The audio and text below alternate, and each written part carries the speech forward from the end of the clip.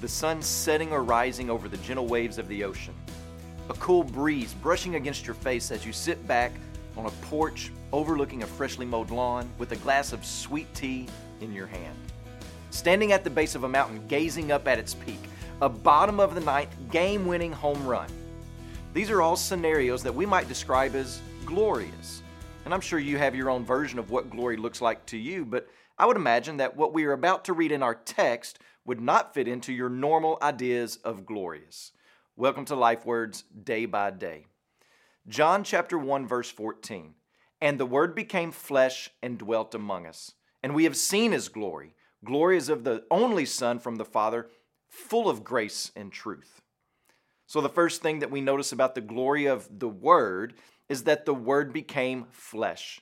In other words, this glory is knowable, recognizable in the God-man. Well, why did Jesus become flesh and dwell among us? Was it to prove to us and to everyone else that God's laws were not too hard to follow? That if He can do it, then we should be able to do it as well?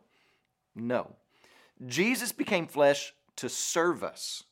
Well, why does Jesus serve us? Why does He condescend to us? Were we worthy, acceptable, deserving of His service? Were we men and women of honor and status and prestige? No. There are some things in life that we cannot achieve because we are helpless or weak or lack the ability. We can put forth a valiant effort, but we'll always come up short, and we just need a little boost, a little shove to get us over the edge, to get us to accomplish or achieve whatever we have set out to do.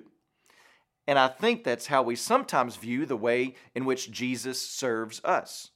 I've done more good than bad in my life, and my intentions are great. I just need a little help, and Jesus gives me that help, that extra encouragement that I need. I'm sure you've heard sermons and teachings like this before. You're not a bad person. You just maybe make some bad decisions along the way, and Jesus is there to get us over the hump. Well, all of that is untrue. You are completely helpless, completely unable to offer up anything of any good to your salvation. So why does Jesus serve us? Why does He become flesh? The amazing, overwhelming issue about Jesus being a serving Savior is that He's willing to become like us, not to give us a little push or a little help, not just to break us free from the prison of sin, but He comes to change our hearts and give us new life. Without the giving of a new heart and new desires, then we would simply run from one form of bondage to another because that's what a sinful, depraved heart does. But Jesus serves us by giving us the greatest gift of all, and that is a personal relationship to His Father. You see, grace and truth and forgiveness and mercy and all the other gifts that we receive in Christ, those things are not the ultimate. They serve a higher purpose. They clear the road of rubble and debris and obstacles that keep you from knowing God.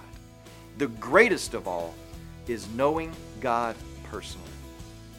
When you pray today, please remember Milan Bulak, our missionary in Czech Republic. And also remember the Romani Calderash Life Word broadcast that's heard in Romania.